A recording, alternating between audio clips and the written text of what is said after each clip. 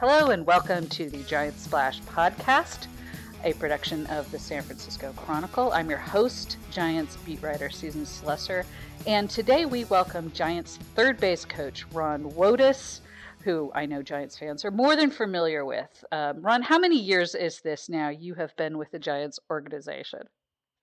Well, good being with you, Susan, first off, and good seeing you covering the A's, not the A's, but the Giants. So looking forward to chatting with you. I'm not real good with the math. This is my 24th season in the major leagues, and I played 2 in AAA for the Giants, and then I was in the minor leagues, managed 7, coached 1, so that's 10, and 24, 30, 34 years if my math is correct. Oh, my goodness. Yeah, that's impressive. Okay, so you are definitely a good person to talk to as we're kind of getting underway here, especially as a coach and somebody who's been on the field a lot as a base coach at times. What was it like for you last year with no fans? And what was it like for you now with the return of fans, even in a limited capacity? Yeah, well, you've probably heard from other people, and I'm glad you asked that question because it was as difficult as it's ever been in a game of baseball for me. I think there was years I hit 220 as a player, and it wasn't as bad as it was dealing with no fans and all the COVID restrictions that we had last year. And then you throw on top of that, we were playing American League Baseball, which, I've always been a National League guy, even as a player and as a coach. So it was extremely odd and so different. And moving forward now to this year, things are finally starting to get back to normal. We have the pitcher hitting, of course, that'll probably change going forward. But, more so than that, the restrictions, most of us are vaccinated now. We still have the restrictions, but they're getting easier and easier. And we're getting close to that 85% mark of the team being vaccinated. And when we hit that mark, a lot of these restrictions will go away for us, and it'll feel like baseball normally does. Yeah, for sure. Now, obviously, base coaches, sometimes you really need to be heard. Last year, we could hear everything, like just from the press box, because there weren't fans. Even when they were piping in, fan noise, we could hear kind of every conversation. Was that weird for you? You don't really even have to raise your voice when you're telling guys things to do. Did you almost have to whisper so people didn't hear you? And you must have heard all sorts of crazy stuff you don't usually hear from, opponents, umpires, all sorts of stuff. Yeah, it was different. And it actually felt like we were, scrimmaging or a spring training game is what it felt like with no people in the stands, to your point. That, a guy would get mad and swear or say something, or you get mad. You heard everything. And, the only blessing was I didn't hear any fans booing me, which was nice to have because the cardboard cutouts, they had no voice. But not that happened at all here in San Francisco. But it was an odd time. You can hear those things. I didn't have to whisper. You just did what you did, kind of in the same capacity, and it just felt so odd to be playing with no fans. Yeah. So now you're back having to actually yell when you're trying to tell guys what to do. And I'm sure, especially since you were really, one of the longest tenured people in the organization, I'm sure you got some pretty warm welcomes from the fans during the home opener and during the whole homestand.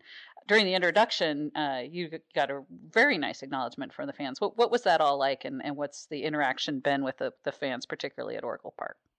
It's been fantastic. I coaching third, that's one thing I really enjoy is seeing familiar faces in the stands alongside me. I try to engage with the fans a lot because there's so much dead time in a baseball game. And, I've been doing it so long, but I like to say hello. I like to give the kids balls when I can.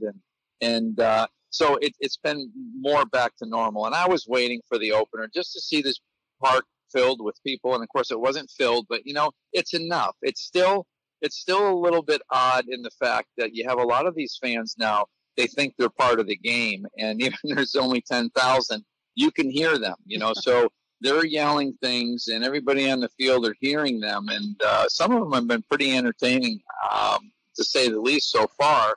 But it is a little bit different. I think if we can get this place fold up, it would be more to the norm, obviously, and you won't hear those fans that are getting on players and trying to be part of the game with their with their funny lines and the things that they do. The individual voices might not stand out quite as much. Yeah, we've heard quite a lot of that, and you're right. Some of it is pretty funny. Hey, you've seen an awful lot of good Giants teams, of course. This team has gotten off to a very strong start. What stands out to you so far with this club? Well, we're a lot better than we were last year. That's number one. I think, the biggest difference is obviously the pitching. We've added some quality starters to the rotation, major league players, I like to call them, and also to the bullpen. We had a lot of young guys in the pen that were really unproven. And, the games you have to win, the closeout games when you have a lead, I think is really a key success of a bullpen. And that's not easily done with guys that are unproven. It's a tougher place to pitch, despite what some people say. I believe there's only certain pitchers that can pitch late in the game and be as effective as you want them to be. So I think our pitching is a lot better than it was last year. And, that's always been our recipe here. If you pitch and play good defense, you're always in the game. And, of course, our offense was strong last year. We're not, I think we're very fortunate to have the record we have now with our offense actually sputtering a little bit. But it's just like we used to play. Get the timely hit, play solid baseball, don't beat yourself, and good things happen. And that's what we've done, and that's why we're 3 games over 500. Yeah, that's what I was going to ask you, if you're getting a little lonely at third base, because the offense has been the one area I thought, was an absolute surefire, no-brainer. The offense is going to be good from start to finish. They'll work at bats. It's been a little slow to start, and it seems like when you're seeing guys, it's usually like they're passing you on solo home runs. But what's it kind of been like for you, standing at third base so much of the time, just kind of watching? Yeah, you're right, Susan. Well, I always envied Phil Nevin over there in New York because he never had any tough decisions to wave somebody in because all they do is hit homers. So his toughest decision is what kind of home run high five or hand off the football. What am I going to do with these guys when they hit a home run? And I find myself talking to them. I've never talked to a player about what are you going to do when you hit a home run? So that's a little bit odd. And when the players aren't coming by, I have the fans back, so I get to talk to them and they keep me company. But it's been nice so far. It's great to win games. It's great to get off to a good start. And one thing I think we have to take with a grain of salt: everything that happened last year was only 2 months. We talk about last season as if it was 162, and that's really my concern for any club or even this club going forward is we have to play 162. We need our depth. We got some pretty good depth at Sacramento in the pitching department.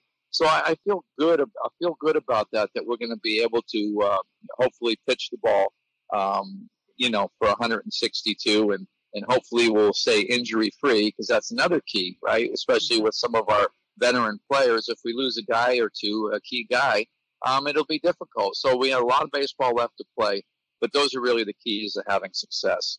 Now, there was a lot of base running emphasis during spring training, from what I saw. And I talked to a bunch of people about it, and it sounds like really attention to detail in all areas, but including base running has been key. And that looks like a strength right now. What are you seeing at third base in the base running game?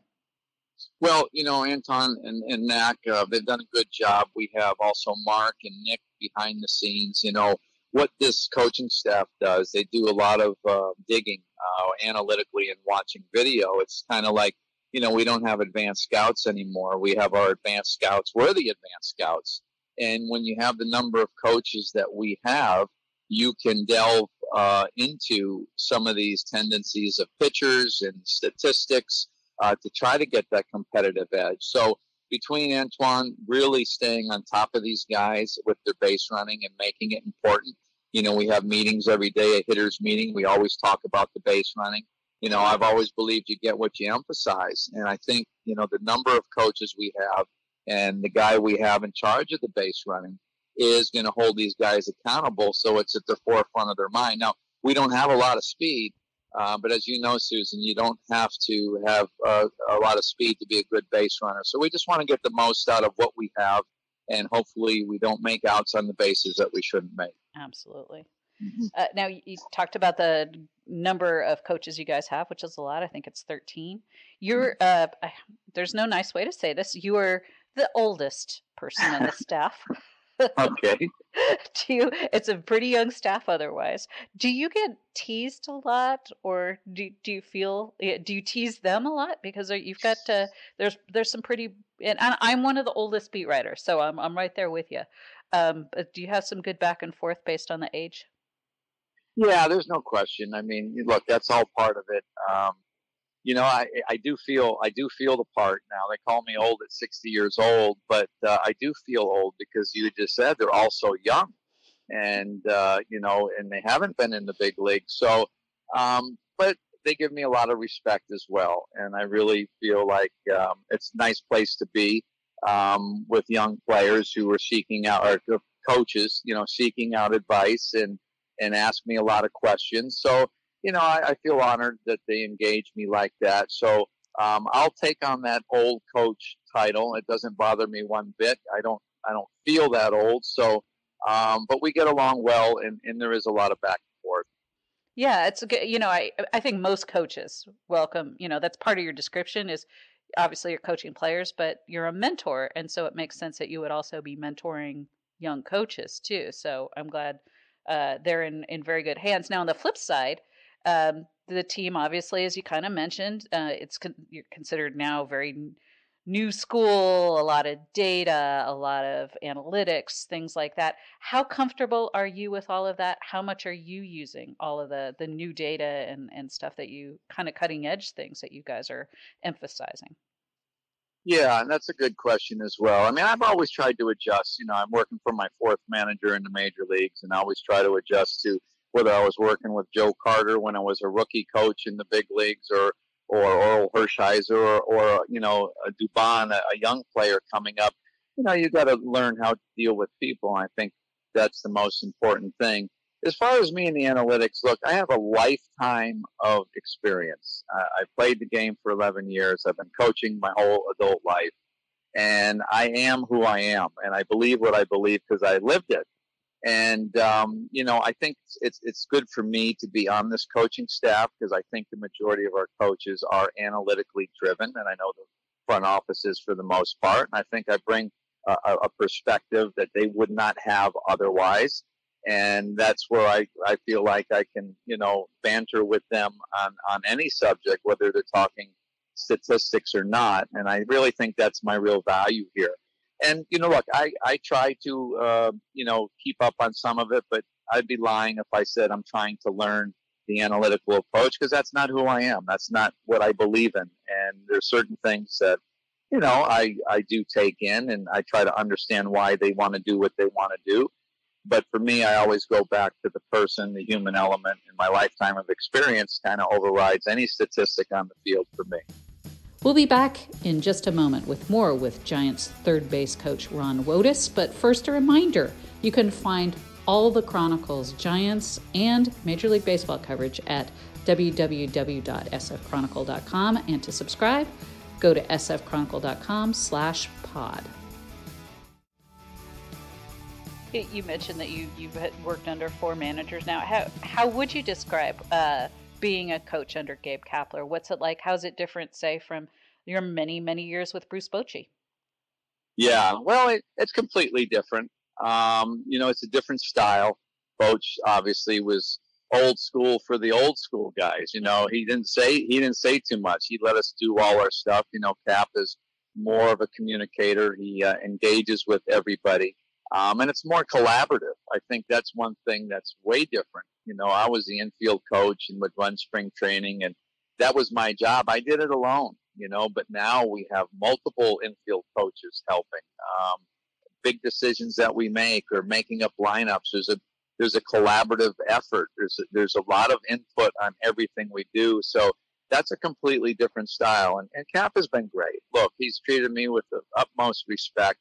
And he's let me do what I need to do, and he encourages me to say anything to anybody at any time. He wants me to coach, even though I'm not in charge of any area. He's given me free reign to please put my 2 cents in, and I try to do that if I think it's very important in the area that we're talking about. So Tapa's been great. It's completely different style than Boch, no question about it. And that's that's the way it is. So it's a little bit of an adjustment. You're still working with the infielders then too? Well, I help Kai. Yeah. I'm not responsible for him. Just like I was my whole career here until the new regime. And so I help Kai, I assist him, but it's pretty much his program. Yeah. And I'll give him input and my opinions sometimes, and sometimes he seeks it out. So, but we also have Nick Ortiz and Mark Halberg and other guys on the staff that their expertise is infield as well. Yeah, it's an interesting group of infielders. That there's so much flexibility. You've got guys like Solano and Flores and La Stella, who all can play multiple positions. You've got Dubon, who can obviously play shortstop at a high level and also play center field now at a very good level. What's your overall impression of the infielders? And of course, you've got the two reliables in the Brandons and also Evan Longoria at third. Right. Well, there's no question that they built this club around offense, and I think most of the decisions that we make is a little different than in the past. It's about offense and having the offensive matchup you want, and having the flexibility to get that matchup. And they believe in moving guys around the field just for that reason, so you can get that offensive matchup. And that's quite a bit different than what how we went about it years ago during the championship years. We wanted to pitch, we wanted to play D, and pretty much our regulars were our regulars. There wasn't a lot of platooning. There wasn't matchups going on as often. It was the old school way. Look, when it's your job to hold down. I mean, when I first got drafted in the game, and that's the way I grew up in it. Woody Heike, our rookie ball manager, told us the Wally Pipp story, right? It's, if you don't ever, you wanted to make sure we never asked out of the lineup, or we had to understand pain from a real injury, because you never wanted to leave the field because someone take your job. Well, those days are so far gone, and I think the players today have realized and adjusted. And our club is made up of basically matchup guys, and then, of course, as you said, we have Belt, Longo, that are probably going to play more often, more like everyday guys, and of course Crawford, who his value to the club is immense, in my opinion, because there's such a big drop-off for anybody else to play shortstop over Crawford. So I think he's going to get a lot of playing time. So it's just a different approach. Yeah, it's a really interesting bunch. Now that the older players, Crawford, Longoria, Posey, Belt, and I could throw Cueto, a few other guys in there, and a lot of them guys you've won rings with. They seem to all be off to really good starts. In fact, they're kind of fueling things. Even you guys aren't getting necessarily a ton of offense, but those guys have been right in the thick of everything. What are your thoughts on kind of the old guard coming through early, and what that might mean for the team? Yeah, well, it means good things for the team, because I think without them, I don't think we're going to be able to go where we want to go. So we need them to have good years. They have great names on the back of their jerseys, and they've had some great years in this game, and we need them to continue to do that. And as you said, they are getting it done right now. And, they got it done last year for the most part. As to your point earlier, that the offense, we've scored some runs. And, listen, everybody's evaluated on how you're swinging the bat more than defense today. So if we're swinging the bat and they're swinging the bat, it's going to be a good thing for this ball club. And as we said earlier, here we are 3 games above 500. And we really haven't gotten the bats going, but we are getting the key hits, and we're putting up good at bats. I think we keep the line moving, a line that Boch used to use, right? You want to keep the line moving, and on-base percentage is important to this group. They highly value that, and it's paying off for us. You've obviously spent so much time with Buster Posey over the years. How much different does he look right now, maybe after the year off, maybe just being further removed from surgery, with the way he's moving, especially with his hips? He was talking about the fact that he can turn on pitches better now. His throwing, obviously, has looked just superb. But how do you evaluate Buster right now and where he is, especially compared to maybe some of his younger years? Yeah, no, I think you hit the nail on the head. The two things that really stand out. I mean, the biggest difference over the last few years, because he wasn't here last year. Not talking about his younger years, but the way he's able to turn on the baseball and get his hips through the swing. He was pretty much a right field hitter the last couple of years when he was dealing with that hip and other things that were going on with him. So I have noticed that he's a little freer at the plate, and I think that's going to benefit him immensely. As far as the defense goes, he's always been one of those guys.